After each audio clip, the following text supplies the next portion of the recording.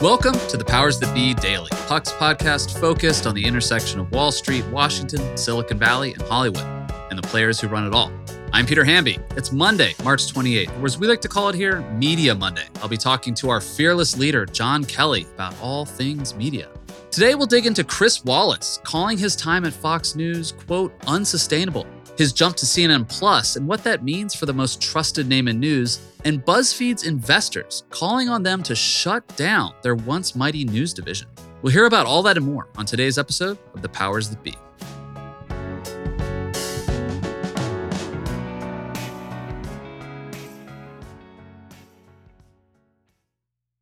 Are you tired of sleeping hotter than hell? I sure am. I sleep hot. There's something crucial about sleep that eludes us when we're too warm, too uncomfortable, and too caught in the web of our own thoughts to drift off. And while curiosity fuels our days, science tells us that cool sleep recharges our nights. That's where ChiliPad by SleepMe comes in. Meet the bed cooling system that elevates the quality of human life through cool sleep. The ChiliPad bed cooling system is your new bedtime solution. I love it. It lets you customize your sleeping environment to your optimal temperature, ensuring you fall asleep, stay asleep, and wake up refreshed. ChiliPad works with your existing mattress. It's a water-based mattress topper that continuously controls your bed temperature from 55 to 115 degrees, allowing your body to rest and recover.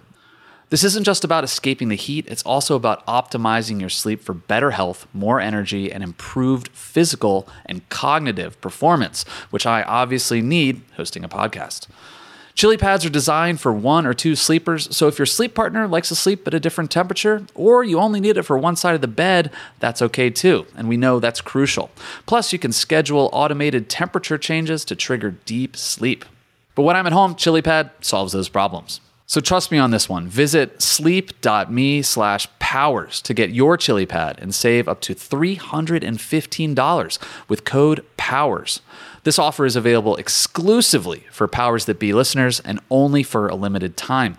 Order it today with free shipping and try it out for 30 days. You can return it for free if you don't like it with their sleep trial. Visit www.sleep.me/powers because you're not just investing in better sleep, you're creating a better life. Welcome, everybody, to the Powers That Be. Happy Monday. Your boy Peter is back from a little break. Happy to be here with my main man, John Kelly, for a little bit we do every Monday called Media Mondays. John, did you read this piece about Chris Wallace in the New York Times yesterday? It happened to pop into my feeds. But Peter, welcome back. I just want to tell you I missed you. Teddy did well in your absence, but I hope you and Katie had a great time in Colombia. We sure did. Now that I live on the West Coast in Southern California, I forgot what humidity is like. So I was down there taking like 3 showers a day and changing outfits repeatedly because I forgot how much I sweat for the first 35 years of my life until I went to Colombia. Anyway, John, did you read this piece about Chris Wallace in the New York Times yesterday on Sunday? You know, he talked about how his job at Fox News became untenable, and he said, quote, "I just no longer felt comfortable with the programming at Fox," which were maybe some of his first big comments since leaving Fox and jumping to CNN. But I feel like this article is really about CNN Plus and just adding some more detail around what Chris Wallace's show is going to be on CNN Plus, but also how fascinating a time this is because CNN is going through a ton of changes right now. Yeah, it was an interesting story. You know, I think most of our listeners and Puck readers sort of understand how these things get put together, but it's worth acknowledging. This has all the appearances of an Access piece. I'm sure Michael Grinbaum, the reporter, was hot to trot for a while to try and get Wallace to talk to him, and they used the launch of the show and CNN Plus as an opportunity to do that. So it seems like it was a pretty controlled environment where Wallace probably, gave some sort of indication early on that he would be a little forthcoming in his comments. And certainly the lead of the piece, I think, is a quote that says, "I just no longer felt comfortable with the programming at Fox." Wallace then goes on to to indicate that he's in on the joke that, many people would say, boy, Chris Wallace, seems like you're a slow learner here, since we knew years ago that Roger Ailes had, committed disgusting behavior, and that, there were so many ethical lapses at the network. And then in the post Murdoch spin, meaning, after Rupert Murdoch sold the majority of the entertainment assets of his media empire to Disney, and Fox News was, part of a much smaller company run by Lachlan Murdoch, things just went really largely off the rails, and became the network of Tucker Carlson. So yes, he probably was a slow learner. He was a guy who has engendered a lot of respect over the years and is very credible. He's hosted presidential debates, and he hosts a very sober show on Sunday afternoons. But he was doing this all, with the blinders on, sort of like, like the neighbor looking over the hedges with their fingers, just creasing so they can peek. And he seemed to have a high threshold for a certain lack of morality. That said, on the other hand, this is business, and I'm actually not here to criticize him for it. And I agree with you that the piece was largely otherwise about CNN Plus. Greenbaum asked him what he thought about the Zucker situation, and Wallace makes clear that this was not ideal. He's not going to go as far as saying it's not what he signed up for, but he's relatively human about it. What do you think, Peter? Well, one thing that jumped out at me is how old Chris Wallace is, because he doesn't look 74 years old, but he is 74. I didn't know that. Another thing that jumped out at me is kind of along the same lines. Michael Greenbaum, who wrote the piece, has a quote in here where he's describing Chris Wallace's CNN Plus show. Quote, in early episodes, he discusses space travel with Star Trek actor William Shatner, asks the former Disney boss Bob Iger about meeting the Pope, and at one point sings a warbling duet with the songstress Judy Collins. And so, Michael Greenbaum winks at this, but this programming seems like deliberately designed to attract an older viewer, even as CNN Plus is, designed, broadly to reach younger viewers. I'm just sort of interested in what the market is going to be for that show, because, Chris Wallace's calling card is just straight up kind of political talk, political hosting, that classic Sunday show vibe. And, this just cuts to a larger question about CNN Plus, which is, are we getting another version of CNN, or are we getting a more of like a lifestyle sort of streaming platform? And it very much feels like the latter. And I think we've seen hints of that because, Alison Roman, Ava Longoria are going to be on CNN Plus. They're migrating the Anthony Bourdain catalog to CNN Plus. So, I just feel like there are a lot of questions out there early on. Like, why would anyone want a streaming version of CNN? But, this adds more color to it to suggest that that's actually not what we're getting. Is that what you read into it? Yeah, it's funny. This is actually one of those like deceptively simple, what you see is what you get media situations where, to me, and I mean this with the utmost respect, the Chris Wallace show, what's the name for it again? It's Who's Talking to Chris Wallace? Yeah. So is what it's going to be called. Exactly. The name of the show is Who's Talking to Chris Wallace, which is a very sort of, Norman Rockwell-ish, Saturday Evening Post type wink and nod, older guy witticism. But to me, this is simple. This is going to be CNN Plus's Lilyhammer, which, if you remember, was Netflix's first foray into scripted. It starred little Stevie Van Zandt, who'd been, in the E Street Band, and of course with Silvio Dante from The Sopranos. And the show was premised on this mobster who needs to go in the witness protection program. And I guess he loved the Olympics, the Winter Olympics, and was sent to Lilyhammer, where I guess the Olympics were, I think, in the 90s. I can't quite remember the year. Regardless, it was a terrible show. I have no memory of the show. I have no memory of the show. Oh my God. It was a comically horrible show, but it had a star in it who was coming off of, the greatest show in modern television. And it was like a very impish first gesture for Netflix at what they were going to do. It didn't work. It would begin to work out years later, maybe 3 or 4 years later, with House of Cards. And I'm pretty sure that this is a similar situation, that Jeff Zucker went after Chris Wallace in a sort of personnel as politics gesture, in an attempt to show we are not a liberal-leaning network. I want to hire a conservative voice. No one's probably going to watch the show because the demo is much older, and Discovery is going to make it almost impossible. The guests are all significantly older. I mean, I think Judy Collins and Bob Iger are both in their 70s and 80s. So it's not aimed at what the core audience is going to be. And your second point is the point.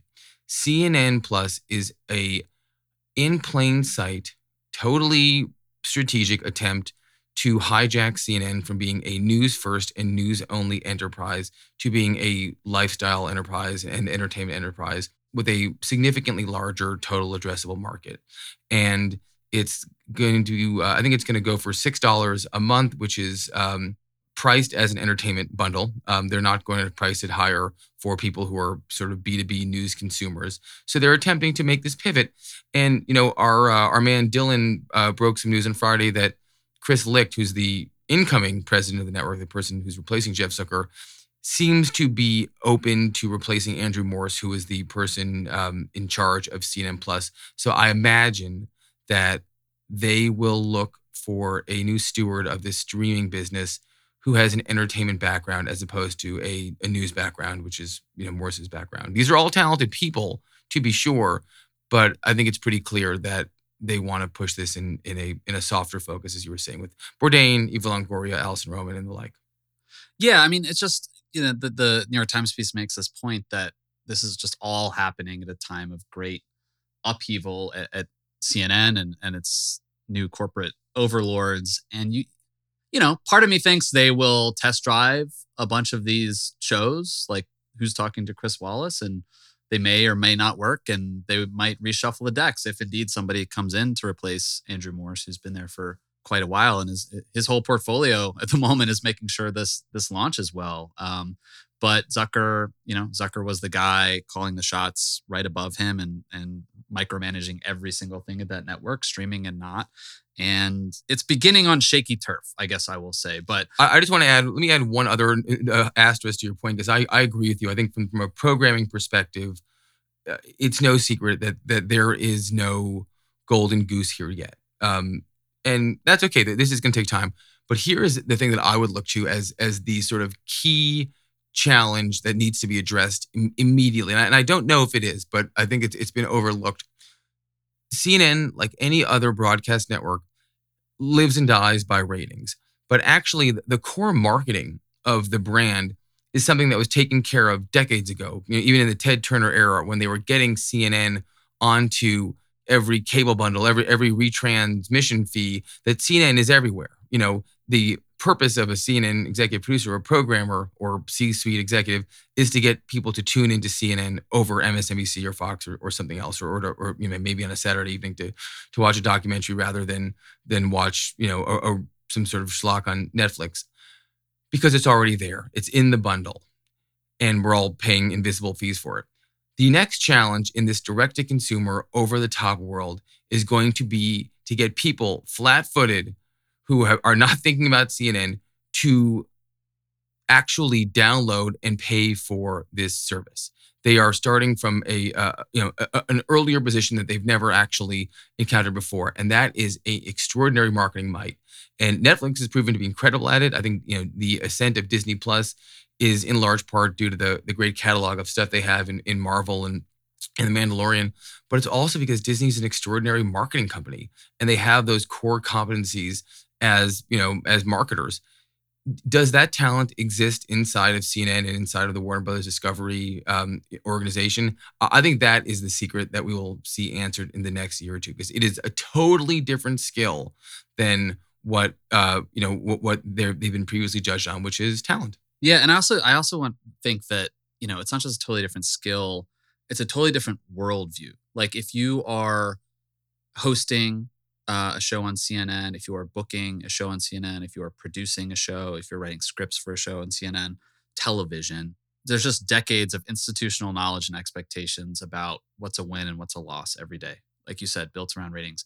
If you're starting a brand new network and you're Chris Wallace or any of these other hosts that they've paid a lot of money for, and you start out streaming and you're not, I don't think they'll be public with their numbers immediately or even for a very long time, because it takes a very long time to build an audience from scratch, which is more or less what they're doing. I know they're going to be bundled with other properties, and hopefully there'll be some, for them, incidental viewers who will come over from watching another show after seeing another show promoted, in their stream. But Chris Wallace has been doing this for a very long time, and ratings is what he's used to. And here, I don't know what CNN Plus's end game is for how many total subscribers they're trying to get, how many viewers they want per each hour of the show, but it's really not going to be a lot. And it's not going to be a lot for a very long time. I mean, they, hopefully for them, they get there, but that digital streaming ecosystem is just very different from broadcast and cable. And I think a lot of the hosts need to be okay with that and be patient with that. And the same for the show staffs over there. It takes time to build an audience and brand awareness for, a bunch of brand new shows. And that's going to be just an institutional challenge I think they're going to have to face. Yeah, it is. And there's also an economics of scale challenge too. Think about The Athletic, which was just purchased by the Times for $550 million. They have 1.2 million subscribers. I think the average revenue per user is about, let's say $50 or $60 a year, which is close to what CNN Plus is talking about in $6 a month, right? That would be around theirs too. And they're paying sports writers, whatever sports writers make. They're not paying them $3 or $4 million a year with executive producers who are making hundreds of thousands. So this is a very, very expensive proposition. And you're totally right. They probably don't have to break out the numbers for the first number of quarters, but they will increasingly be judged at it. And I do think that CNN is a very valuable part of the Warner Brothers Discovery portfolio. But I imagine that there'll be a lot of pressure to handle this, like to actually execute it from a marketing standpoint. And I would say too, this is not me stirring the pot with any conspiracy theory, but Alison Gollust, who was the CMO of CNN, is obviously no longer there. She and Jeff Zucker are in a relationship.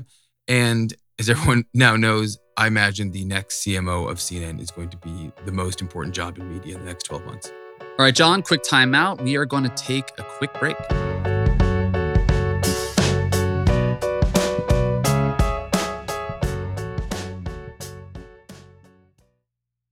Hey, Powers That Be listeners, I'm here to tell you that there's no reason to panic the next time you're searching for the perfect gift. Now you can use gift mode on Etsy. Gift mode on Etsy takes the stress out of gifting so you can find the perfect item for anyone and any occasion. It's easy. Just tap or click gift mode on your Etsy app or Etsy.com. Then answer a few short questions about who you're shopping for and what they like. And gift mode instantly gives you a curated list of gift ideas based on hundreds of personas. I use Etsy all the time and have for years. I bought my brother some artwork. I bought my wife some jewelry. I even bought a rug for our living room on Etsy. I love it. But there's a lot of pressure around gifting. I usually have a hard time thinking of gift ideas for friends and family members around the holidays or birthdays in my life. And sometimes I get super stressed trying to find the perfect thing. But now with gift mode on Etsy, I can search hundreds of gifting personas and find so many incredible items. And I actually just found the perfect gift for a buddy who's just as into Cincinnati sports as I am, a hot cup of Joe Burrow mug. That's right, I found that on Etsy. It's amazing. Now it's simple to find gifts made by independent sellers for all the people in your life. So whether you need a housewarming gift for the new homeowner or a birthday present for the pickleballer, Gift Mode has you covered. Need to find the perfect gift? Don't panic. Try Gift Mode on Etsy now. Welcome back, everyone. John, we were just talking about how CNN Plus might not be public with their numbers for a while, but I want to ask about a place that's dealing with some very bad numbers right now, and that's BuzzFeed, which, according to CNBC, is losing about $10 million a year. Its stock price via SPAC, I believe, is slightly under $5 a share, which is about half as much as it was a few months ago. And their investors are basically telling them, because these numbers are so bad, after about a decade of buzz, for lack of a better word, and a glow around BuzzFeed, investors are telling them to shut down BuzzFeed News.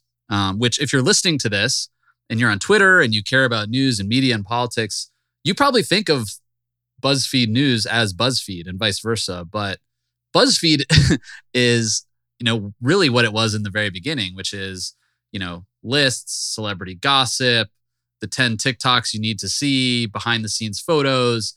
They are built around social and sharing, but I looked at their homepage, which again is not, what BuzzFeed is built on, but it does give a hint as to what their editorial priorities are. And as I'm scrolling through BuzzFeed.com right now, there's not a single news story on here. There's not a story about Ukraine. There's not a, scoopy story about what's going on inside of Biden's West Wing.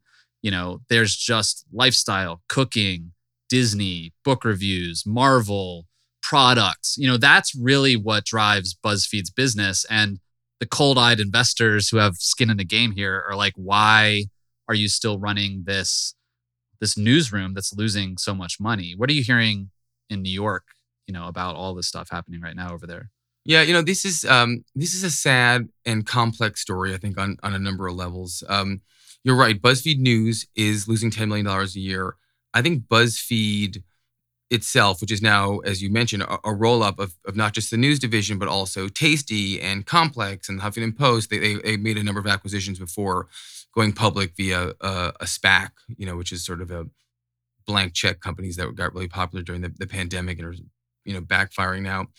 I think BuzzFeed's EBITDA is like 30 million. So investors are gesturing that this 10 million loss is material. And I think what Jonah Peretti, the CEO, is going through the motions of now is not saying that he's going to get rid of BuzzFeed News altogether, but they are going to so dramatically diminish it that it is going to be not the sort of environment that the people who run the organization want to be part of. And Mark Shoops, who is the editor-in-chief, the guy who replaced Ben Smith, he resigned last week. Ariel Kamner, an old buddy of mine from the Times, who was one of his deputies, resigned. Now Samantha Hennig, who actually was my old cubicle mate at the Times Magazine in 2011, is running the joint. She's wonderful, and they're lucky that she'll be there as a salve as they figure this out. But here's the rub, man, and I think that this is something that journalists are so close to it that it's hard to talk about it honestly. BuzzFeed is going through something on a smaller scale that every large media company is going through. Our colleague Bill Cohan wrote a great piece a couple of weeks ago about how Paramount Global, may be considering selling some of the CBS assets one day, not because they want to, but because the market wants them to if they're eventually going to sell Paramount Global to Comcast. These news assets are less attractive in many cases than they used to be. Many of the largest acquirers have signaled that they don't want to take them over for a number of reasons. So I think BuzzFeed, which has had a very unpleasant life in the public market, you're right. It went public at $10 a share. It's under $5 a share now. I think I was checking the market cap as we were chatting before. Yeah, it's $655 million now. So I think BuzzFeed raised capital 5 years ago at about a $2 billion valuation. So a lot of investors are not going to be made whole necessarily unless significant changes are made. And I think it's clear that that BuzzFeed News is the one that's under the most pressure. I would only say this though, and I'm not trying to be Pollyanna here. BuzzFeed News did some great stuff, and we're totally in the generation that admired it, right, and admired the work that, particularly under Ben, that they did. I don't think this is a rejection of journalism at all, but I think what we are seeing here, and maybe this is me talking my own book a little bit, but the model didn't work.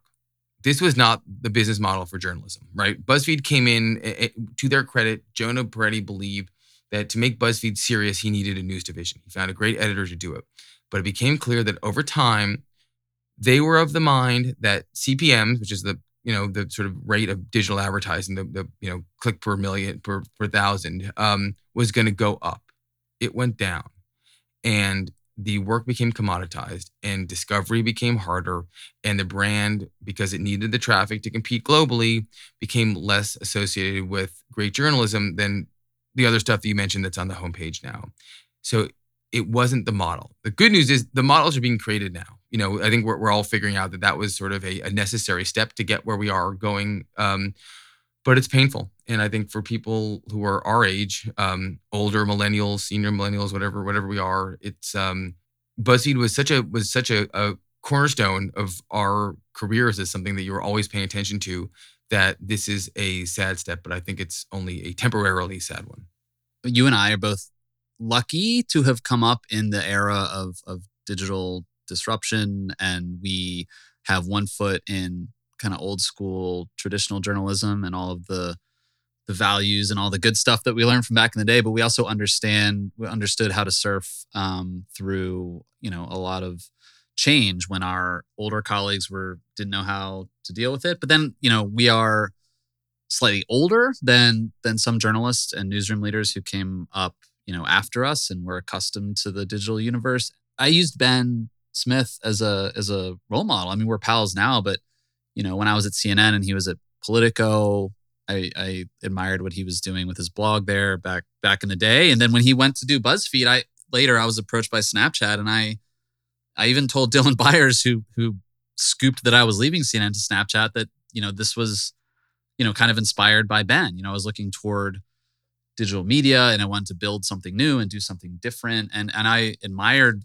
him and BuzzFeed for what they did. But the flip side of that is, and you saw this with Huffington Post and Deadspin and a lot of writers there, along with BuzzFeed, that they took these jobs thinking that this kind of, digital newsroom and the, the discoverability around it and the ad-supported business model of digital was the future. And, what they should have said was, this is cool for now, but I got to keep looking around the corner to see what else is next. There's people. I remember when BuzzFeed did a round of layoffs, maybe in like 2017 or 2018, and like they had a reporter in like Hawaii just covering like Hawaii stuff, and that person was on Twitter being like, "Sad day for journalism," and it's like, my question was like, why did BuzzFeed have a reporter in Hawaii? It was like, you just overscaled massively, and no wonder you were one of the first people who got the slice there. Like, it's easy to say that kind of thing in hindsight, but this goes back to something I always say, is you can't just be a journalist in a newsroom these days. You have to understand the fundamentals of the business of where you're working and also the marketplace. It's not just about the cool brand you're working for. If it's not built on something sturdy, then your job is precarious, and it's on you to kind of sniff around the marketplace and make sure that you're safe and surf the wave every 2-3 years and figure out if it's working for you or if it's not. And a lot of people at BuzzFeed who may or may not leave the place soon might be suffering from that. No, you're totally right. And to be sure, like, there were some pretty promiscuous mistakes that BuzzFeed made from an investment standpoint. It wasn't the only company. I think Huffington Post was the first to sort of assume that you could set up these regional outposts anywhere from Hawaii to Timbuktu, and you could get bajillions of monthly active users out of it. We know it didn't work out that way. BuzzFeed actually, from a sort of Jonah Peretti standpoint, they've done a very good job of rewriting their narrative to look like virtue signalers, when in the end there were some, if we're being honest here, there were some significant financial mistakes that happened and are being corrected for now. But you're right. I think that's actually changing, though, that journalism is becoming a much more business friendly organization, sort of industry. That in the past there was a sort of a pride in among journalists in explaining that they didn't know how they were paid, they didn't know what their business models were, it didn't matter. And now we make fun of Gen Z in a number of ways, but one thing that they have kind of gotten right is I think that they are more alive to that responsibility, and the industry will change because of it. I agree. All right, John. There's so much to talk about in media always. For everyone listening, John and I talk beforehand, and we have like 25 subjects to talk about, but then we end up talking for an hour. So we have to keep it tight. John, we'll see you next Media Monday, hopefully. Yeah, I'll see you next Monday, Peter. Thanks, man. And every Monday after that. Every Monday from here to eternity. Perfect. That's a very strong business model. All right, cool. Talk soon, man. Bye. All right. Later, Peter. Thanks so much for listening to another episode of The Powers That Be. As a reminder, The Powers That Be is the official podcast of Puck. We'd like to thank Ben Landy, Liz Goff, and Alex Bigler for their editorial and production guidance. If you like what you hear, please share with a friend. It really helps us keep delivering the inside scoop that only Puck can offer. Follow us on Twitter at Puck News. I'm Peter Hamby. See you tomorrow. This has been a presentation of Cadence 13 Studios. Please listen, rate, review, and follow all episodes wherever you get your podcasts. The Powers That Be Daily is executive produced by John Kelly, co-founder of Puck, and Chris Corcoran, chief content officer and founding partner of Cadence 13.